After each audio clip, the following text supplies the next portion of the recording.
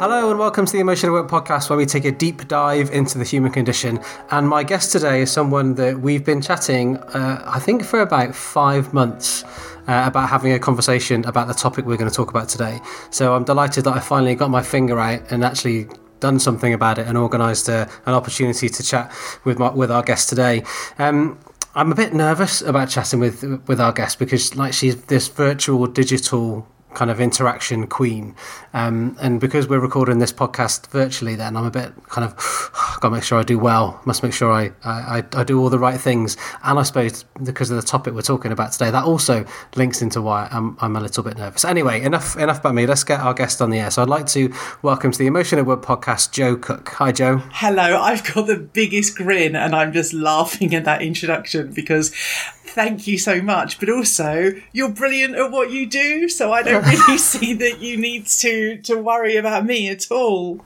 Well, it's one of those. So the topic we're talking about today is digital body language, and I can't see each other, so one of the things that I do with all of the podcasts that I record virtually is I only do it on an audio only call, so I don't do the video bit, because what I've experienced in the past is if you have the video bit, it sounds the interaction changes because we can see each other, but the audience can't see you and the audience can't see me. So I do it with the cameras off to make it an actual conversation rather than us talking on video where we would pick up other cues. Does that make sense?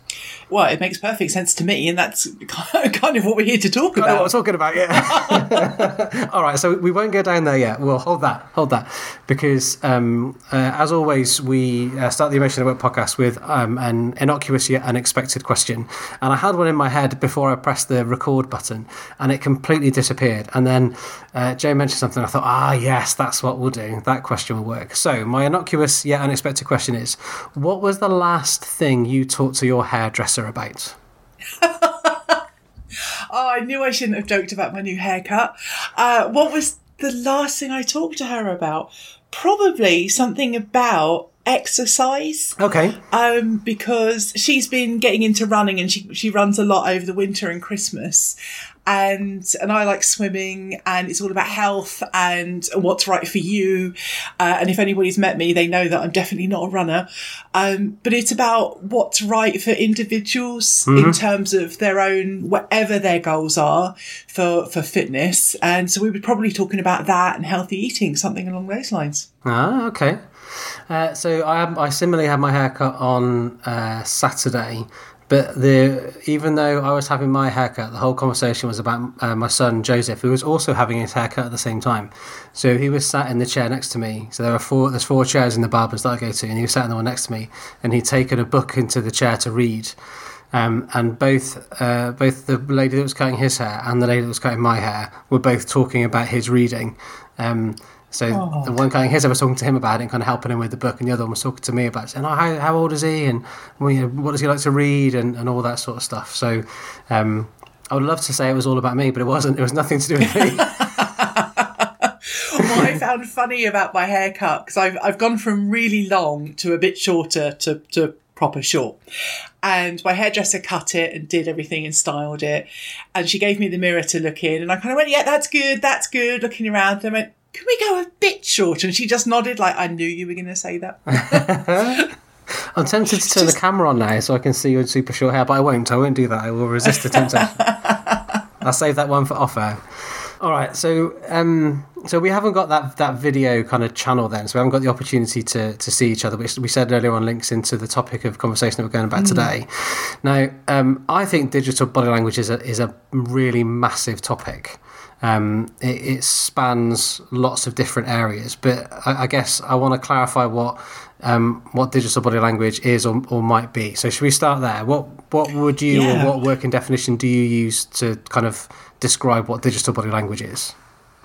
So there's a few different ways you could look at this topic.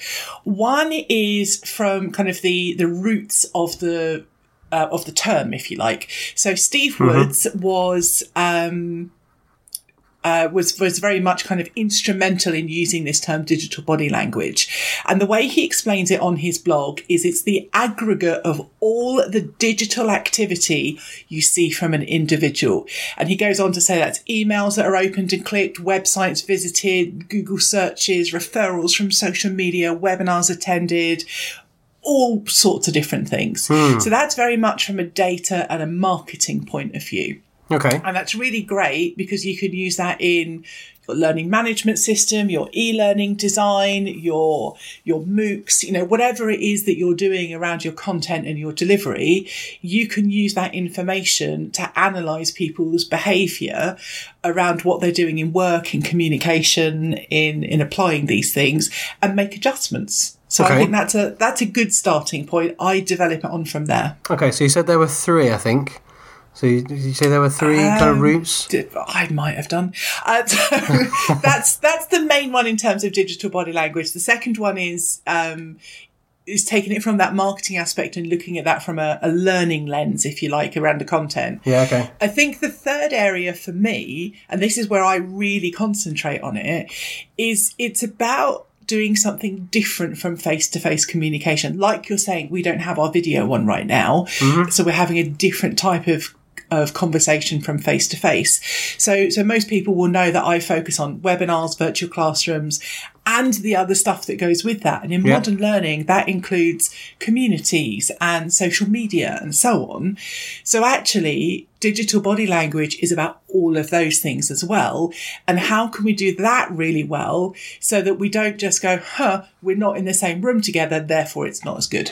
Okay, because you did a podcast recently with the lovely folk at Good Practice, which was why are all webinars rubbish? I think was something like that. Was the working title, and that was what prompted me to then kind of pick up my phone and DM you and say, we must get that digital body language thing booked in, because I guess, and I'm not a person to create the definitions by any way, but that big broad one in terms of the digital persona that we create, based on the sites we visit, the stuff we buy, the things we retweet, the likes we give on Facebook, and all of those things, and aggregating that up to create a persona for somebody. Because when I think about digital body language, that phrase takes me, I think similarly to you, into the how can we interpret people's stance or sentiment or position or perspective on things when we are communicating with them digitally. So I'm interested in the active bit, whether it be through a webinar, through a MOOC, through a through social media, through social media, all of that stuff. Yeah, and, so Mark.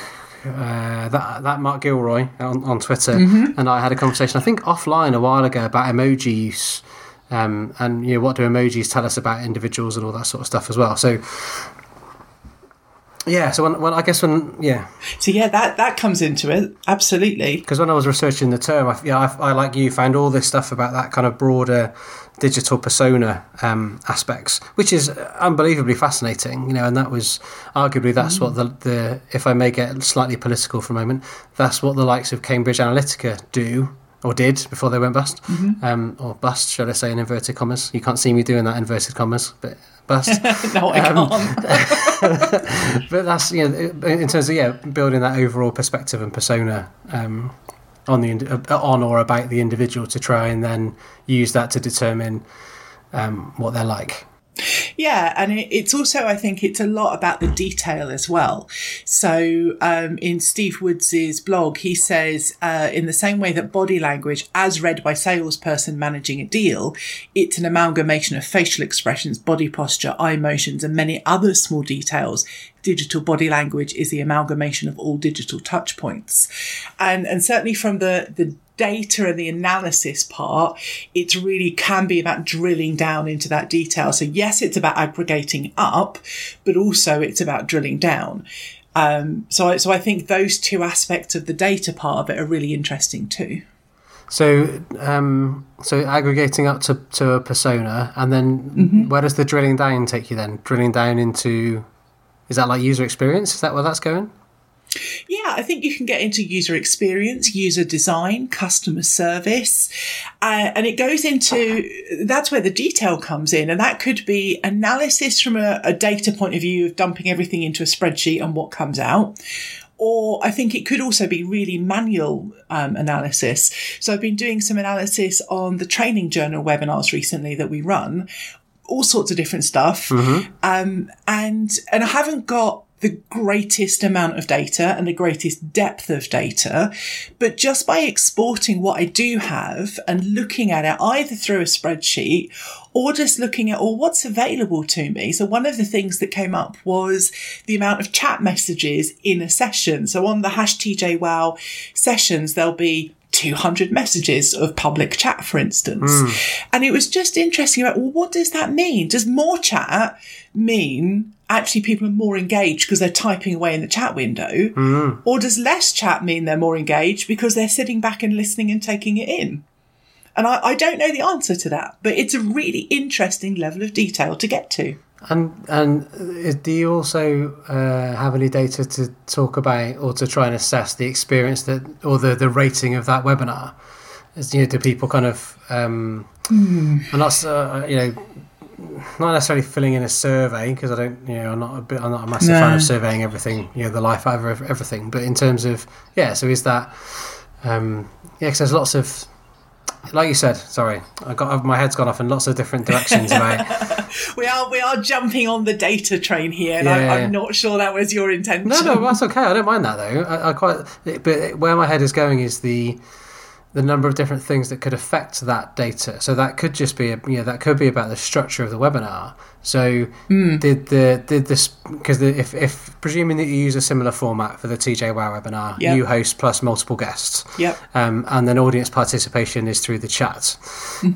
If you have a guest who encourages chat window use, by saying, like, for example, I'd like to hear what other people think about that. Pop it in the chat window and let us know what you think. Versus guests that discourage, well, maybe discourage isn't the right word, because you wouldn't say, I don't want to hear from you, please put that in the chat window. They definitely would not do that. But you've got kind of active encouragement versus passive contribution type thing, because that again could affect the absolutely, and in the way that I manage that. So if there's a webinar, this is where I don't have this data and I haven't done this analysis. But what we could do is look through either a sample or a range and just go, well, okay, how many times in a webinar did Joe read out a comment from the chat window as part of the whole flow of facilitating? And on this webinar, it was 13 times. And on this webinar, it was 28 times. What does that mean? Was there a difference in the amount of chat? Because people thought, she's reading stuff out. It's valuable, therefore I'll type something. Or she's reading stuff out and she scared me off, so I'm not going to type something. This is the interpretation, and this is the same with any body language. I was chatting to somebody the other day, and I was really aware that I basically had my arms crossed, and so many people interpret that as a barrier. I don't know you, I don't like you, I don't trust you. But it wasn't. It was, my shoulder's uncomfortable, I'm now sitting more comfortably. So it's down to interpretation a lot of the time as well. Yeah, absolutely. And whenever in the behaviour analysis work that I do, I can, so the gold, one of the golden rules that kind of I was introduced to in the early days that I still abide to is, you can see things and you can hear things, but you never know why. So I was facilitating a design sprint last week, so 5-day kind of Google design sprint methodology last week, and on Thursday, one of the members of the team was different. Momentary moments of looking sad, less engaged than they had been before, less certain in their statements, more kind of, there was more hedging, more ums and ers and maybes and possiblies and sort ofs and sort of pre-exclusion qualifiers, that sort of thing.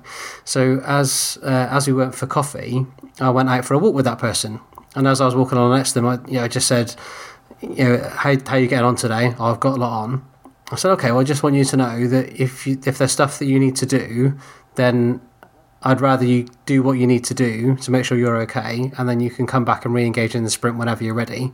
Please don't feel obliged to be here if you've got other stuff that's on your mind. If I'm going to have you in the room, I want all of you in the room, not part of you in the room.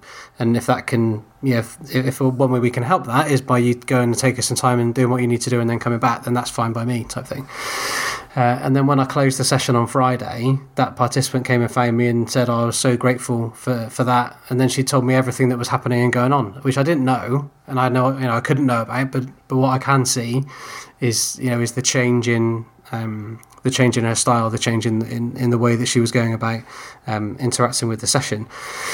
So you're right. We can gather the data. We can try and infer some possible things, but we've got to be hypothesizing away about what that could be. So yes, there was. If Joe mentions in the chat this, then this happens to the chat window, or this happens to the number of chat contributions. But that doesn't mean that you reading out a chat always equals. You reading out a post always equals more chat contributions. And I think that's the joy and the nuance of the focus that you and I place on digital body language a bit more, is less about the numbers and the data and the analysis of looking at an LMS or whatever it might be, and more about in the moment in a webinar or a virtual classroom or on some kind of social discussion, whether that's Slack or Yammer or Twitter or LinkedIn, whether that's live or asynchronous sort of based over time, what's going on for people? What can I notice? What can I pick up? And this for me is an absolutely key skill. Our lives are becoming much more social. Our communication is much more electronic and remote, but it shouldn't necessarily be distant physically as well as psychologically. Yes, absolutely. And is it... I'm now thinking back through my personal experiences. I'm trying to work out if it's easier or more difficult to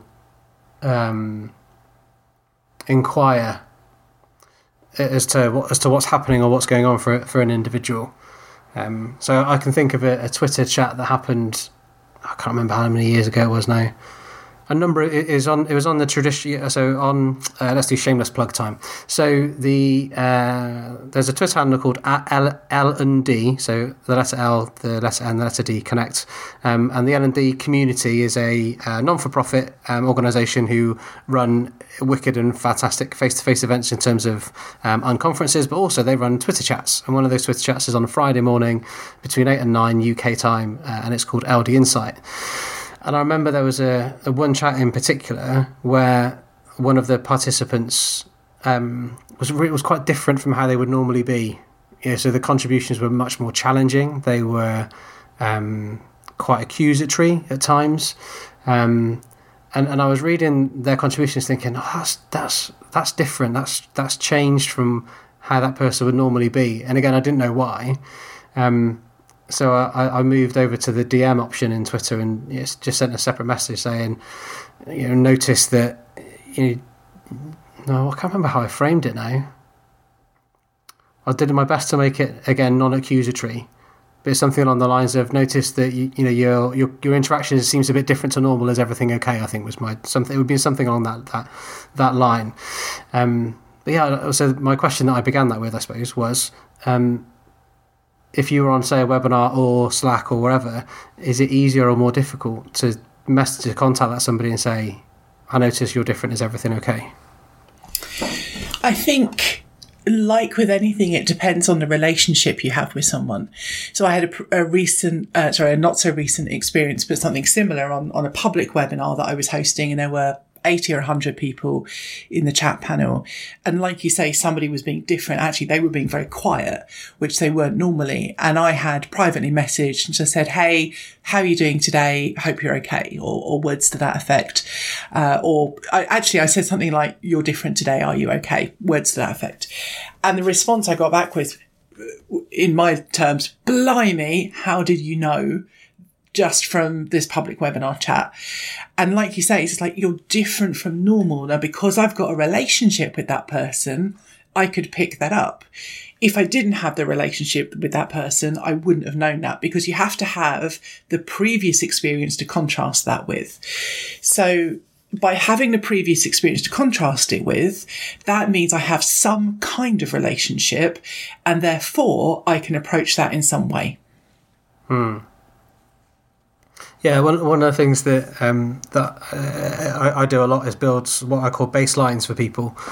So what's their typical behaviour in this context? Yeah, so there you go. I've managed to get 19 minutes into the podcast before I mentioned context. I've done well. But yeah, what's that person's typical behaviour in this particular environment or in this context, and that differs from face to face to online. Actually, differs across different social media channels as well. So one person's baseline on Twitter can be different to Facebook and can be different to Slack or somewhere else. But it's building that baseline and then making a contrast between. And one of the challenges that I find on the webinars that I run is often the people I'm meeting I've never met before. So building a baseline for them is really tricky because I haven't got that that past experience to contrast it with. You don't always meet these people. You don't always know them. So instantly, I don't know, the term in my head, Phil, was you're falling into a trap. And I don't know if that's accurate. Yeah. Also then kind of going, well, I don't have a face-to-face relationship with you before, so immediately I'm either disadvantaged or it's different. But that's the reality of a lot of the work that we're doing. Yeah. So the implication then, I think, in what you just said was that face-to-face is more valuable than virtual in terms of an environment to have or make or build a relationship. Mm-hmm. Oh, that's the inference I picked up. Do you think is that fair? I think. As in, is that, or am I accurate in my inference? I think that's what I picked up from you and was reflecting back to you. Is that what you mean? Yes. Good. In that case, yes. Okay, because I disagree with that. I don't think maybe that's an Outlook thing, as in not like a Microsoft Outlook because that's awful, but as in a perspective Outlook thing, because some really strong relationships that I've got now were first made online and then moved offline. Which I never thought would happen. I remember, I think I might have shared this on the podcast once before, I can't remember. But I was walking across, I was in Farringdon. I'd just gone to an amazing place that does these like 250 different varieties of tea with Meg Pepin, Joe Wainwright and Fiona McBride. And we were walking across it was a really wonderful kind of catch up. And then we were walking across the road to a pub because that's what you do after tea. You have beer. And as we walked over, I think it was Joe said to me, "So are we friends now?" And I don't know how long ago this was now. It must be at least 4 if not 5 years ago. And my response was, "I don't know. I think so." I said, "What do you mean I don't know?" I said, "Well..." Yeah, way to go, Phil. Well done. I know. Here's a shovel. Can you dig it, fool?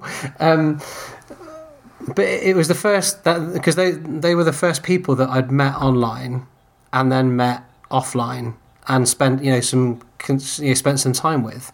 And so there are a few things that were coming together. One was I have a thing about kind of who I call friends, because the word friend means something different to me, I think, than so the word friend means to me is someone that I know really well, I absolutely trust and would happily talk to about stuff. Mm-hmm. And that might be different to other, so at that point in time, I guess, in my head, there were a couple of things I was struggling with. One was, I don't know if I know you well enough for you to fit into my category of friend, in terms of what I call friend as. But also, I'd never made friends in that way before. That it wasn't something. That meeting and chat somebody online, then taking it offline and building, making a friendship online and then carrying it on offline was something I hadn't done before. and I said one, and then I came up with a nickname of the word tan, which is my Twitter associate network. So I then, in an attempt to dig myself out of the hole, I tried to play with humour, and so, well, that's okay. You're just part of my tan, and you're some tans to me, because you're part of my Twitter associate network. But I can't even remember where I started with this. But anyway, it's It's online versus offline, I think, is really interesting. I interviewed or chatted with Jeff Kortenbosch from IKEA on my podcast recently. So all about virtual classrooms, the Lightbulb Moment podcast. And he's been running some virtual classroom and webinar sessions, and just a handful of them. So I really wanted to get sort of some fresh insight from somebody. And one of the interesting things he'd said was how different it is, the experience of people when they've met online first in a webinar, for instance, and then they meet in an office. Maybe they've travelled to another office or another shop, and then they meet someone face to face. They're almost like they're walking past and they go, "Oh, you're so-and-so from the webinar the other day." And he was explaining what a different reaction it is rather than the people we already know and we happen to be on a webinar with.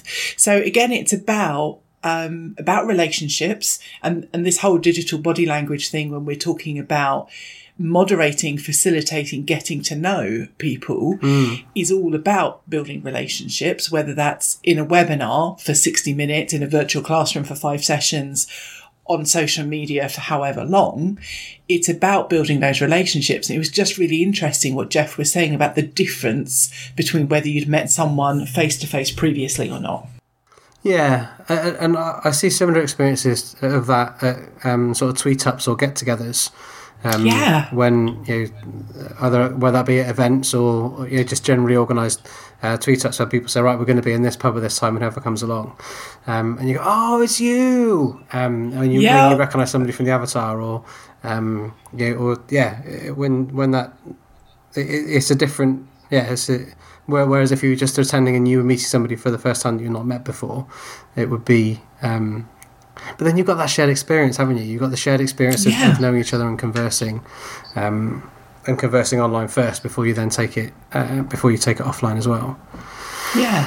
So that goes back to building relationships. And that's why digital body language is important in today's society, but also our working life, is because a lot of people, depending on their roles and companies, are attending Skype meetings or Microsoft Teams meetings or whatever it might be. And whether that's video on or video off, you've got to get to grips with people. I'm chairing a session at Online Educa Berlin, a couple of sessions.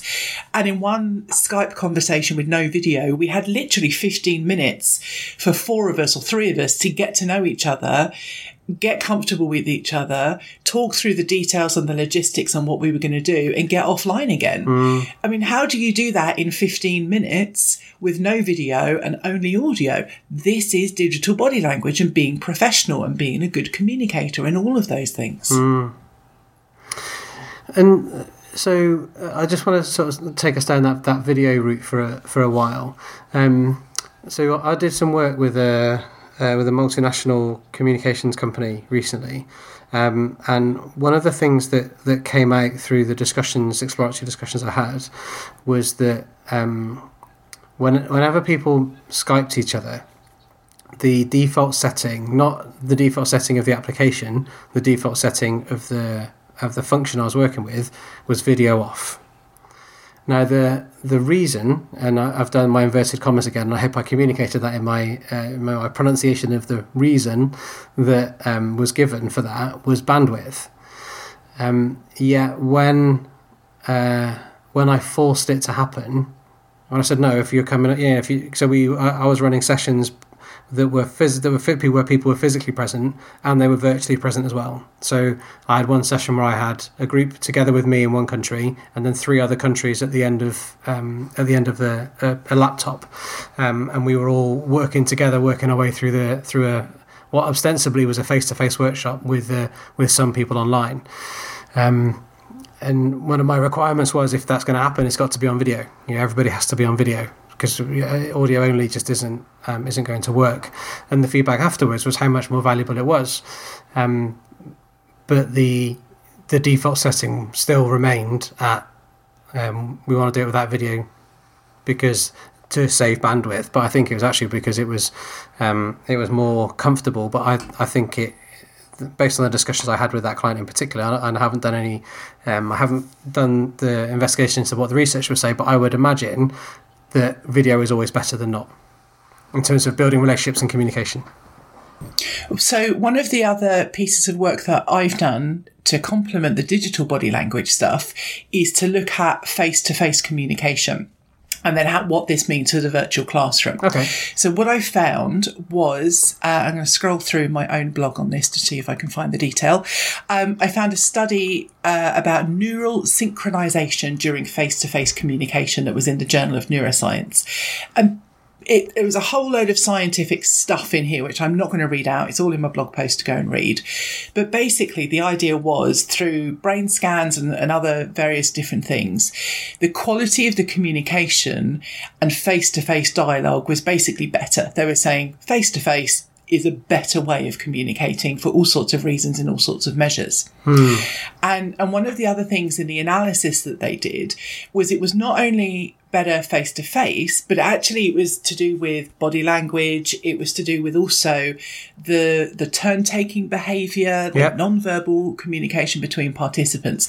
Now, this is nothing inspiringly new. Nobody's going to be shocked at this and go, oh my God, that's the most amazing thing ever.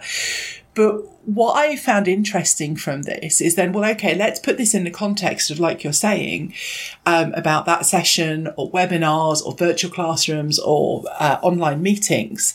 And what do we miss by not having the video on? Well, what we miss are all of those non-verbal communication parts, the smiles, the air quotes, as you've mentioned, the nodding. But what's then also interesting is if you take that another level is, right, okay, from there, what that would recommend to me is, like you say, let's have webcams on. In a webinar, maybe not, but webcam on me when I'm presenting, some or all of the time, will make a connection with me.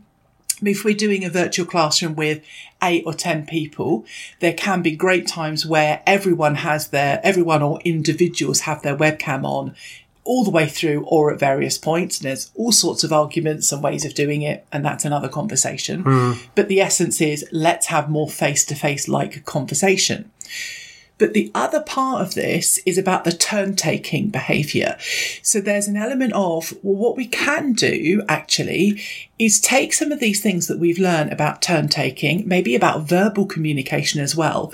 And I don't have it handy, but I used to quote a piece of research that basically said you can trust people's voice more than you can trust their body language and their facial expressions.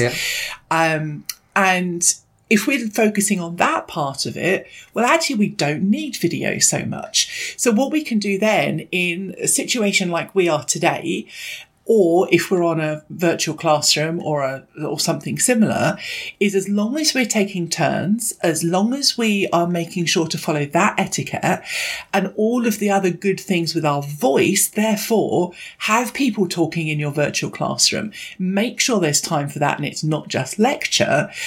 That will really improve your communication and your relationship building, and you'll learn a lot from other people. So yes, video is important, but you can look at these things in different ways and apply different things to what you're doing. Yeah, absolutely. And turn taking itself is a incredibly deeply researched phenomenon. And I'll put I'll take a step back from that and I'll come back to it in a second. So is it possible, Joe, that when we finish, can you ping me over some links to your blog and the different papers that you talked about, or where the papers are found in what you've got? So turn taking is a fascinating phenomena in terms of how people signal end of turns, and the way that the floor or the conversational floor is negotiated is it's just a fascinating thing.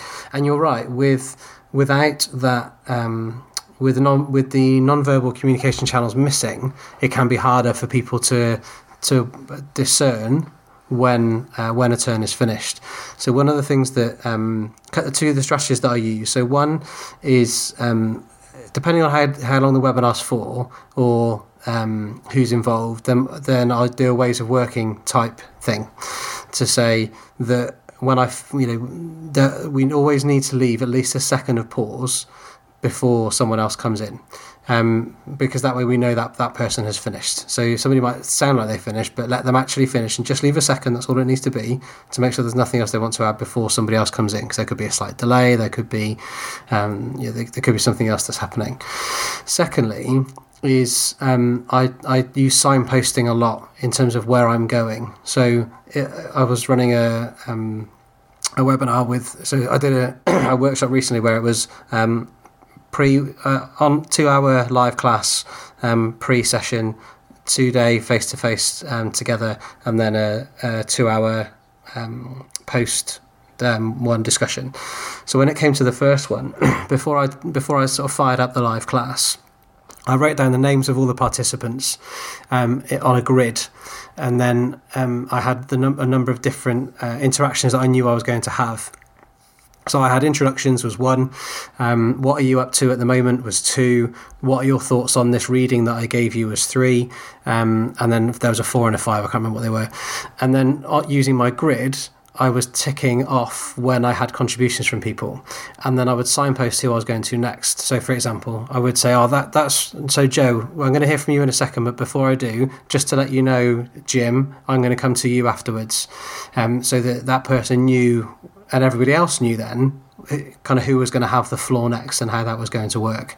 And then when I'd introduce Jim, I'd then say, right, Jim, we're going to hear from you next, but then after that, we're going to go to Kevin, or whatever that might be. So that I was able to set the boundaries of whose turn was coming up and when it was coming up, so that they could both get themselves ready, but also we wouldn't get lots of over talking or interjections from other people as well. Yeah. And it gives people thinking time and to get over panic and, I've got to unmute my microphone, where's the button again? Because all of those things can be barriers. So that's a really good technique for managing that. And then thinking about the turn taking and putting it into an asynchronous form. So you're on some kind of forum, Facebook group. I see a lot of people in that kind of way, in that form of communication, will type something and it's very me oriented. It's what I think about something or my experience or what I want to say, but there's no turn taking element. So when I'm managing my forum, I really attempt to say, well, here's some information. This is what I think. What do you think? Or versions of that, so that you're encouraging that turn taking, or saying this is just my opinion, you might disagree, or whatever terminology you want to use, because that opens up communication. Yeah. And I think that's a text version of being approachable, as opposed to, saying something, going, well, I think it's this. It's very different from going, I think this. What do you think, Phil? Yeah, no, I agree. That's got me. So that's a connection I hadn't made before. So that element of and this is a word that sounds a bit dodgy, but I like it. And that's elicitation. So that elicitation of response and information is. And you've used two different, you've identified two different techniques within that you use. One is asking a question, and the second one is leaving option to disagree. There's a number of other techniques as well, but that way of encouraging that interaction, and it links into the podcast I did 2 episodes ago with AD House, talking about communities and how do we get communities sort of vibrant and people engaging and taking part. And part of that is about how do we create the conditions that allow them to feel like it's safe to contribute in whatever way that contribution comes in. Exactly. And whether that's in your forum, in an email chain, whether that's in a webinar or a virtual classroom, because you don't have necessarily the physical body language or all of the non-verbal cues, or in some cases the voice or the live element of it, what comes across in your words and how you type those, and going back to things like emoticons and emojis, it could be a smiley face at the end of something makes that okay, whereas without it, it isn't. And that's, again, it's a bigger topic. And actually somebody to look up on that is Esther Barrett, who works for JISC, and she does some really good stuff around the use of emojis and language change. So it's about using those things appropriately in the different forms and getting to know people. There are people that I chat with that are all about the smileys. There are people I email that never do the smileys. There are some people that use the ellipse, the ... on everything. And that drives me mad because that usually means unfinished sentence, there's more to come, but I'm not saying it, but they don't mean it that way. And as somebody who trained as a journalist, that drives me mental, but that's my issue. Sorry, we didn't come on here to talk about my issues, did we, Phil? Well, I've talked about my own, so I think as the forum is there. But that's why it's an interesting area, because you can take it so many different ways. Okay. I see. Now I'm doing the whole kind of over-analysis thing. So I've just done okay, which means I've done I've now signified we're going to change direction and we're going to talk about something different, which implies that I didn't want to talk about I didn't want to pick up on what you were talking about, which isn't the case. I need to just be quiet now. So have you gone bright pink now, even though I can't see it? I'm hearing it in your voice, Phil. Don't know what you mean, Joe. Don't know what you mean. So what else should we talk about, Phil? Well, one of the things I will do is I'll plug a book. So there's a book called The Human Voice by a lady called Anne Karpf. And Karpf is spelled Karpf, and I'll put a link to that to the book in the show notes. And what I love about about that book in particular is it does two things. It talks about I think the word is phenomenology. So it talks about some of the biology aspects of how the voice is produced. So it looks at voice production, from voice box to larynx to mouth to tongue to roof of the mouth and all of those things. So it gives you a breakdown of how the voice is constructed. But then it goes on to talk about what the voice can tell you and what you can notice or attend to in the voice. And I think sometimes there's an over-reliance on the words that people use, and we don't pay enough attention to the voice itself, which links back to the point you were making earlier on that the voice can tell us an awful lot. Absolutely. And I know I've definitely been on virtual classroom sessions where I'm getting to know people and they've been on audio, and I remember somebody I heard a breath in, that kind of, I want to say something, and then nothing else came. And so I said, Lisa or whoever it was like, Lisa, did you want to add something? And she was kind of like, yeah, how did you know I didn't say anything and you can't see me? It's like, well, actually, I just heard you breathe in. Yeah. But it was just enough to know, because somebody breathes in that way when they want to say something. Yeah. And sometimes you can, that, as with a lot of things, you can use that strategically. So if it's mid-conversation and you want to take the floor, often people will negotiate the floor by trying to finish the end of somebody's sentence or to come in really quickly in a gap. But one of the more subtle ways of trying to take the floor is by doing the in-breath, because it sends out that communicative signal to people that there's something you want to say or something you want to add or contribute, which, depending on who's doing the communication, they can either just ignore that completely and carry on anyway, or they might stop mid-sentence and let you in, or they might, at the end of their utterance, they might then say, oh, Phil, was there something you wanted to say or something you wanted to add? And I guess sorry, go on. See, we've just done it. And speaking of books, I just wanted, I can't remember whether AD mentioned this, but there's a book called Buzzing Communities by Richard Millington. It's not very much, it's like $5 for the Kindle version. And I found that really good when I was starting to work on the community element about communication and how do you read people. It goes into a bit more about building your community and the process of that, but certainly it looks a little bit at this topic area as well. Yeah, so you recommended that to me for a couple of months ago. Yeah, and I read it. It's good. I agree. It's a good book. Cool. Definitely a useful resource. Oh, shameless plug time. Yes, I read it because of setting up the Emotion at Work Hub, which if you want to join, by the way, go to community.emotionatwork.co.uk and you can sign up for free and you get access to lots and lots of evidence-based resources on the topic of emotion in the workplace. The shameless plug has now finished. This podcast is brought to you by the Emotion at Work Hub. Thank you very much.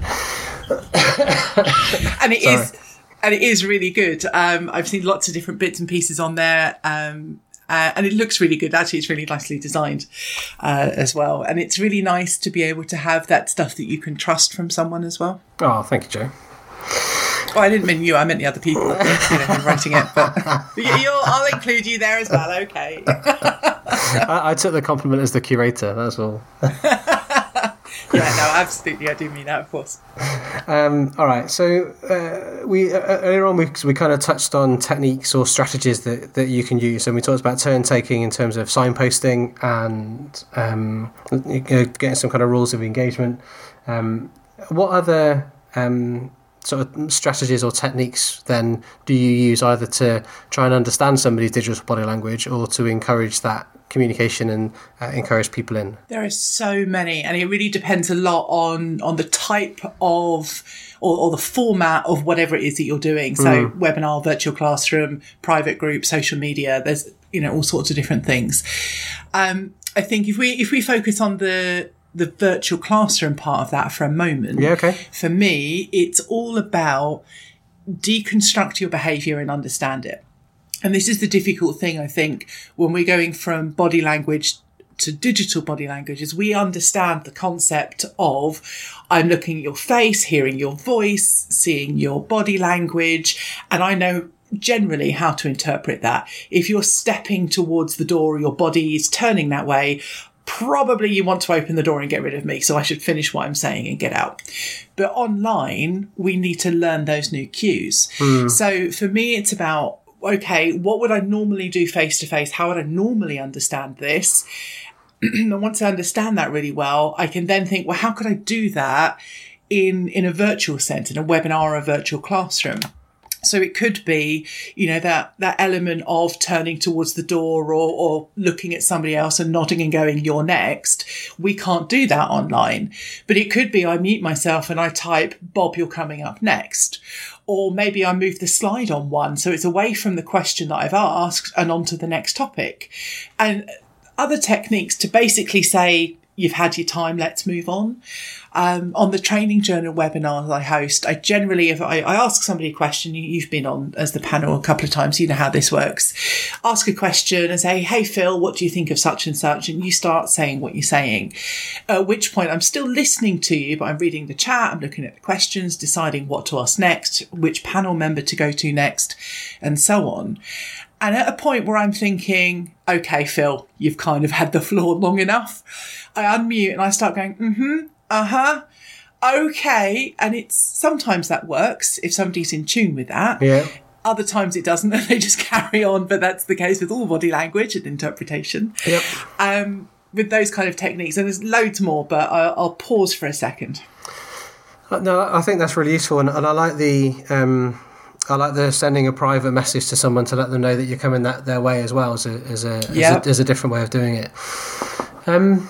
Yeah, that's really useful to kind of say, hey, Phil, you're next and the question is about such and such. Yeah. Because it gives you thinking time and you can do that in a webinar where you can't always do that. If, I was chairing at the ELN conference recently, and the questions were coming up and the people on the panel all had the planned questions beforehand, but then it was a case of we don't know which one's coming next, we don't know the spin of it, we don't know what's going to come from the floor or how I'm going to interpret a question. And there's no way in a live event for me to type, hey Bob, this is coming next, but there is in an online event. So it's about then how do you make the most of the technology that you've got? Yeah, definitely. And do you think that so some of the is that true? No, that's not quite true. So for most of the webinars, or no, that's not true. No, because they're not webinars. They're not omnidirectional. I love that you're just talking to yourself. I know. Sorry. It's just like I've had a thought. I'm talking out loud.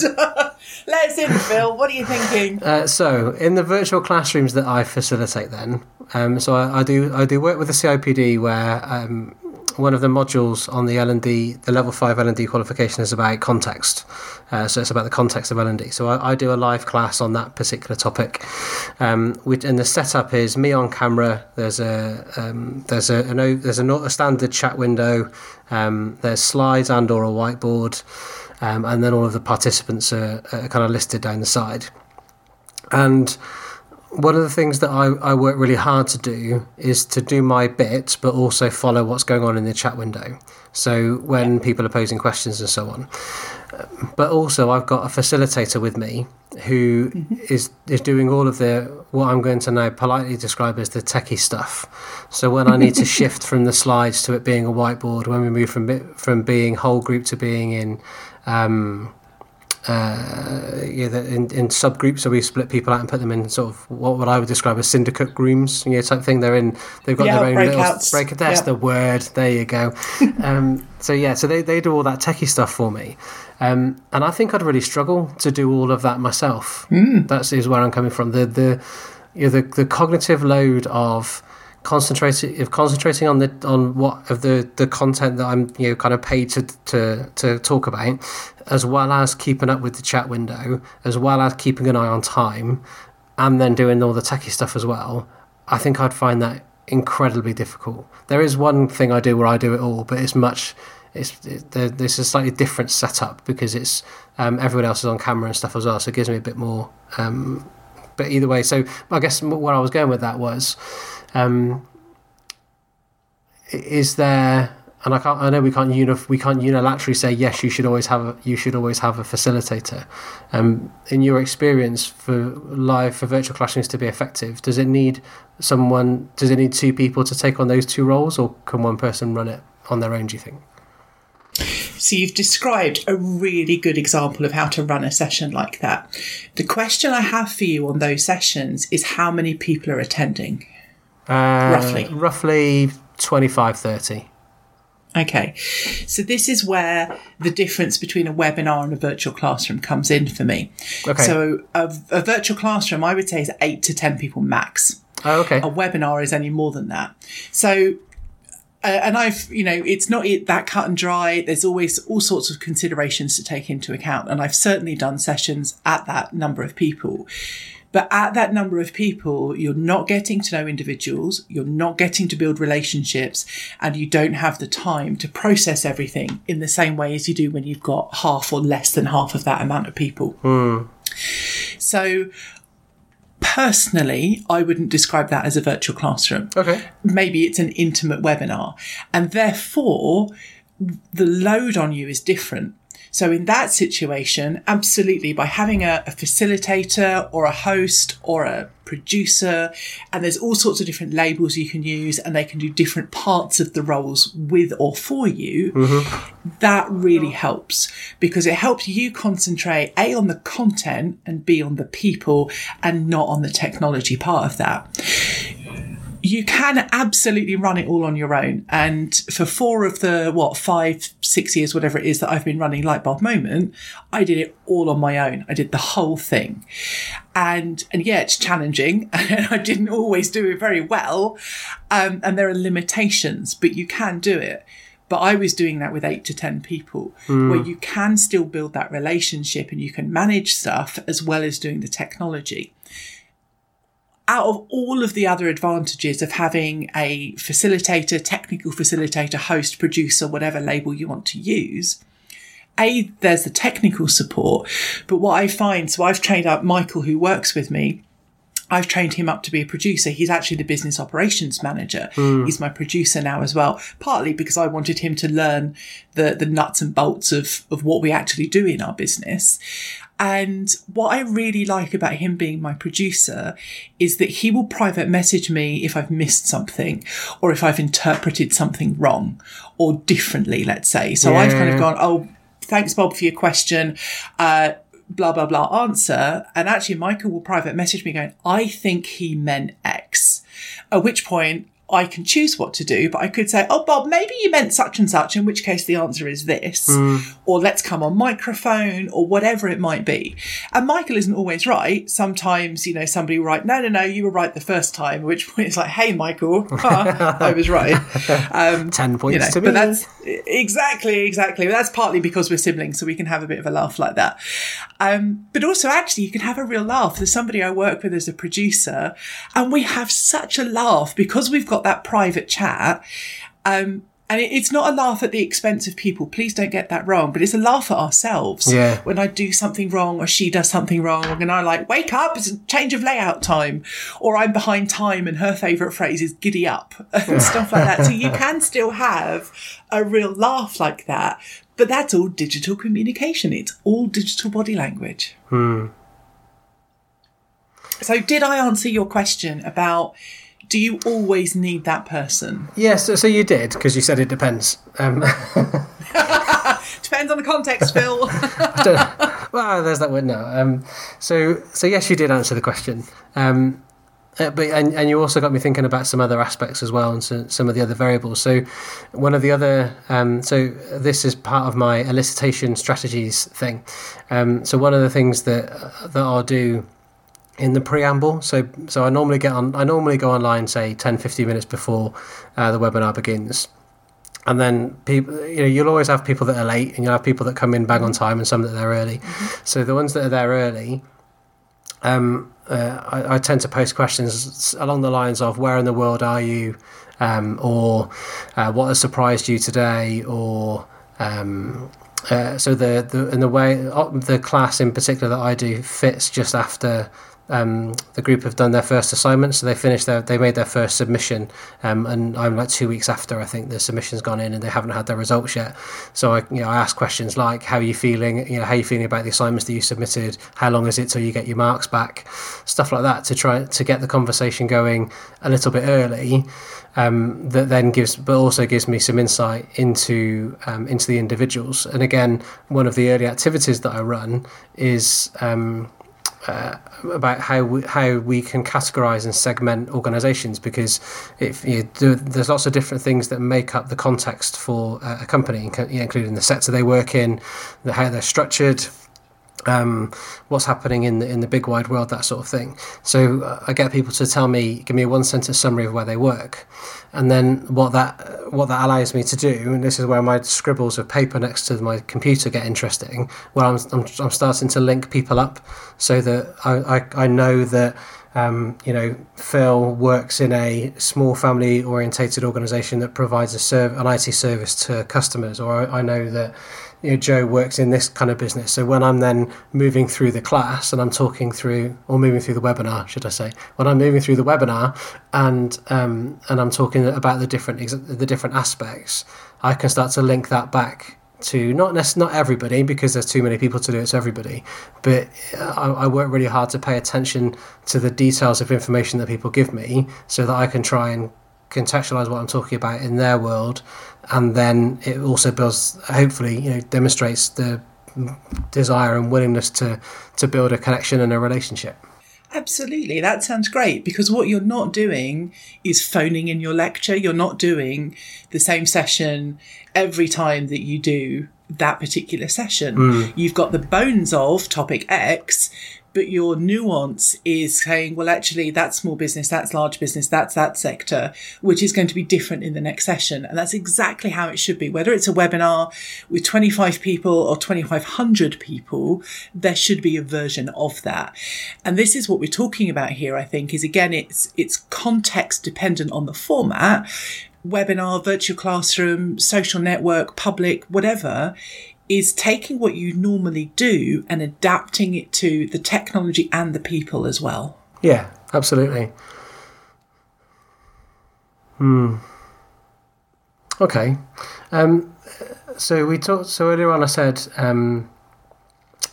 what sort of strategies or techniques, and you talked about there's lots of different things you could do in lots of different places. So we started on virtual classrooms, and then I unknowingly or unwittingly took it into webinars.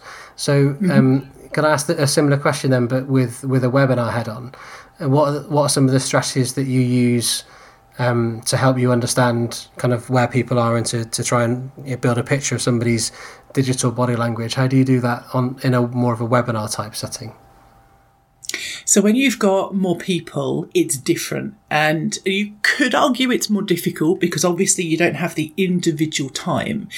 And the people that are more vocal or verbal, whether that's in the chat window or on a whiteboard, less it's going to be verbal speaking in a webinar. They're the ones that you're naturally going to build a better picture of, because if Bob and Alice are always the first to respond, always writing a paragraph, always sharing something, but actually Eve hardly shares anything, naturally you're not going to get to know Eve quite as well.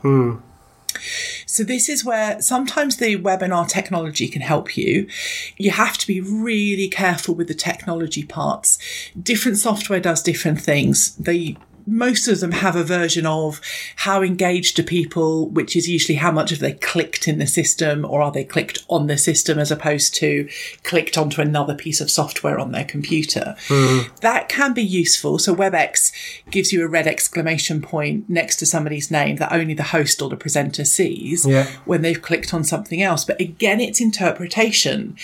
And this comes to confidence as an example, is are they clicking on something because I'm boring them, or are they clicking on something because I'm saying something that's so amazing and so great that they're making notes about it? Absolutely. And I have no idea which one it is. So I choose to interpret it that I'm amazing because that gives me confidence to carry on.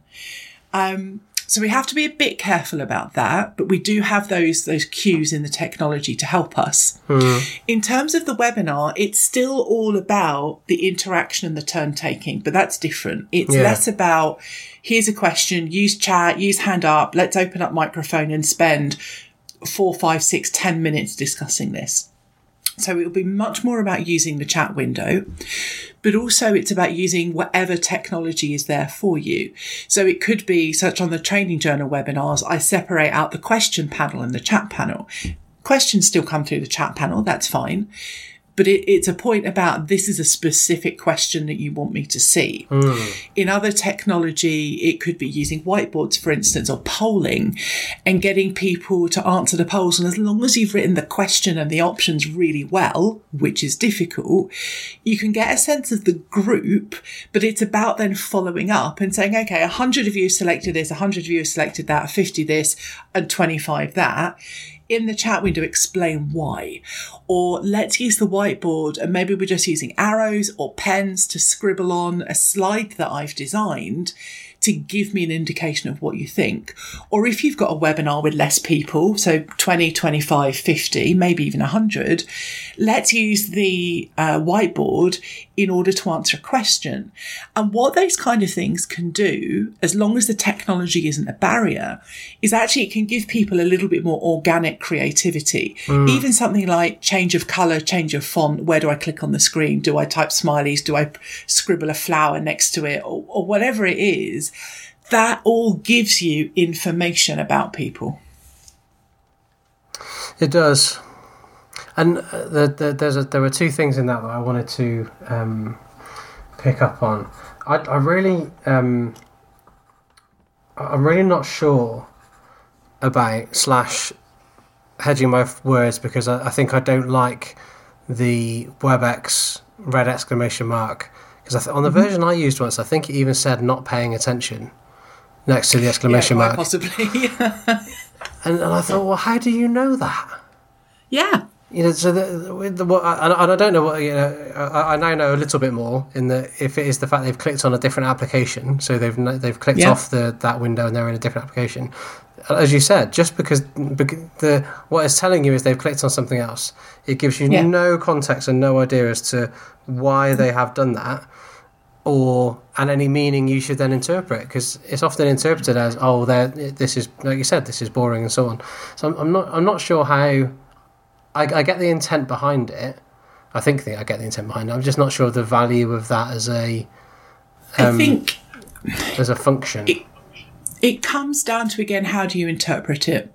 So it's the cross arms thing. Yep, I could be making a barrier and telling you I don't like you, or I could be cold. those things. So as an example, I had a guy on my class years and years ago, and English was his second or third language, and it was better than my German, don't get me wrong. But from his point of view, he was struggling with the class because it was in English. So after the first session where it was a bit like, well, he's not answering very quickly. He's always the last one with a green tick. He's always the last one in the chat window. He's always the last one to put an arrow on the screen. That's all body language. So that's a version of the crossed arms. So at the end of that, I said, oh, can you stay online? Let's have a quick chat. And it was a version of, I've noticed this, what does it mean? And he was saying, class is great, really loving it, you're great, learning loads.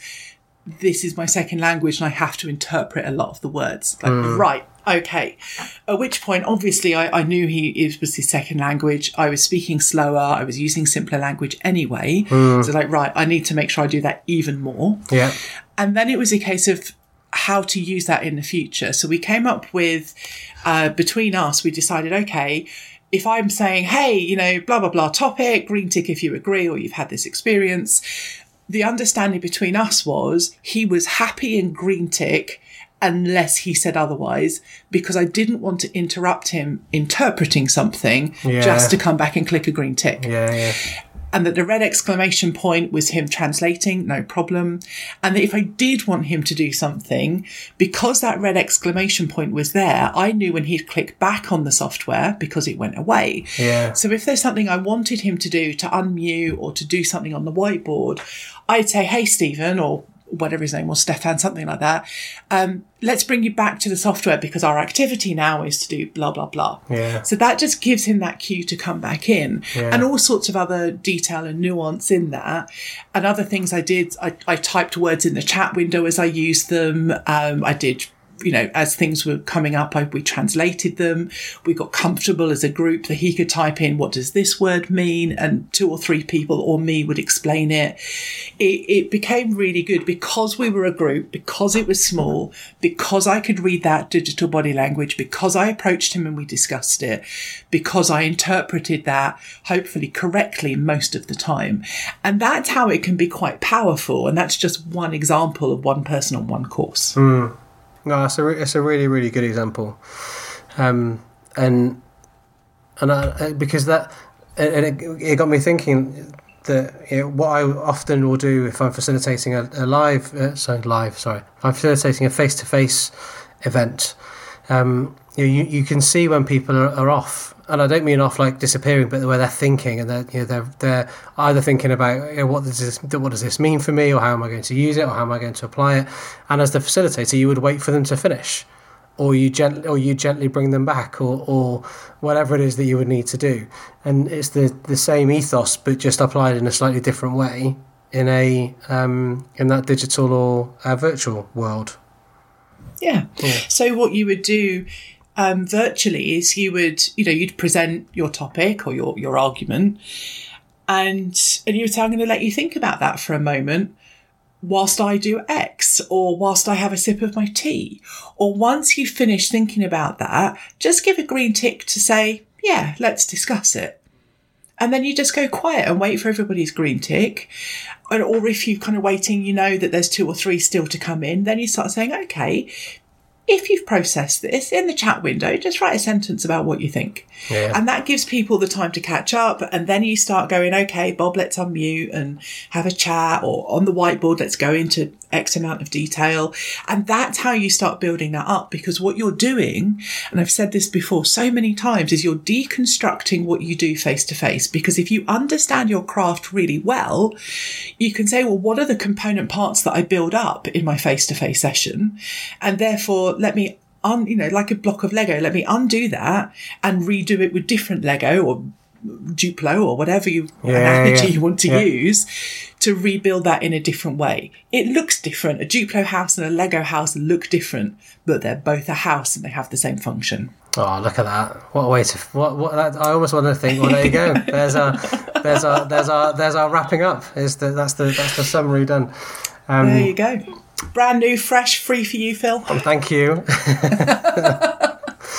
So there is one more thing I want to add, though, and yes, and that is that as a facilitator of online things, what the bit you were talking about in there in terms of turning off your mic or just being silent and giving people some time is I find in both my personal experience and in terms of working with others, that can be a real challenge for people to get their head around. The feeling of discomfort where you put a question out, and it can be, so there's one particular question that I ask, and often it can be a minute and 15 seconds before I get a reply in the chat window. And what it says in the chat window is multiple attendees are typing. So, I know that people are contributing and they're giving a response, but because I've asked such a big question, it takes time to formulate a coherent reply, even if it has got typos, etc. in it. And I used to try and fill the gap. But what I found was actually that was becoming an interference for people, because they were trying to listen to me whilst answering my question. So now I just go quiet, and I don't even tell people I'm going to go quiet. I just ask the question and then just stay silent and just let it roll until people are back in, because they're often, if that was a real world environment, they are constructing their response or articulating their response out loud, and that's what they're doing here. I just can't hear them because they haven't got a voice in that format. And I know we're supposed to be finishing, but I'm going to pick you up on a tiny bit of language. Please. Tiny bit of language there, which is, you've just said a real world environment, if this was a real world environment. And the thing is with webinars and virtual classrooms, that's why I often dislike the term virtual classroom, because it means like pretend, it is a real world environment. It's just not a face-to-face environment. I will apologise for my indiscretion. How dare you, Phil? but you're right, because words matter, because what words do is they create frames. So by saying it in a real world, that pretends that the other world is, that implies that therefore the other world is pretend. So you are absolutely right to correct me on my language use. So I will accept my indiscretion. And on the point of me being right about something for once in my life. Just while we're there, All right. So is there anything else then, Joe? Anything else that you're thinking, feeling, or want to say before we wrap up? I've got a big smile on my face because I'm so glad we finally got to do this. We talk on and off about this kind of thing, and we've done a few things together. We've never quite got here, and now we have. Yay! And I've loved it, and I think it's been really interesting to talk about this topic in a slightly different way with you, because you bring your nuance and your angle to things, and I've really enjoyed a deeper dive into this topic and that slightly different angle. So thank you, and you've made me think and think about things in a different way. So thank you, Phil. Oh, you're welcome. Thank you very much as well. It's been wonderful, wonderful to have you on. And like you said, I'm really pleased that we managed to get there and we got the time to do it. So thank you very much for coming on, Joe. Really appreciate it. Thank you very much for your time today. My pleasure. All right. So before we go then, Joe, is there, if people wanted to find out more about you, if they wanted to continue the conversation, where can people get hold of you, or where can they find you? I would love them to continue the conversation face-to-face, online, asynchronous, or any which way. So on Twitter, I am at LightBulbJoe. You can find me on my virtual classroom community if you go to lightbulbmoment.community. And I'm on LinkedIn and various other different places. I've got all sorts of resources to go and have a look at on this topic. So come and find me and have a chat and tell me whether you agree or disagree, maybe. Wonderful. Thank you very much, Joe. And what I'll do is I'll put links to your Twitter handle and to the community in the show notes as well, so people have got hold of that. You've been listening to the Emotion at Work podcast, written, edited and presented by Phil Wilcox. For more information, why not visit our website, emotionatwork.co.uk. If you enjoyed the podcast, why not join the community at community.emotionatwork.co.uk, where you'll find other resources such as videos, blogs, articles, research, plus all the previous podcasts. It'd be great to hear from you. Thanks for listening.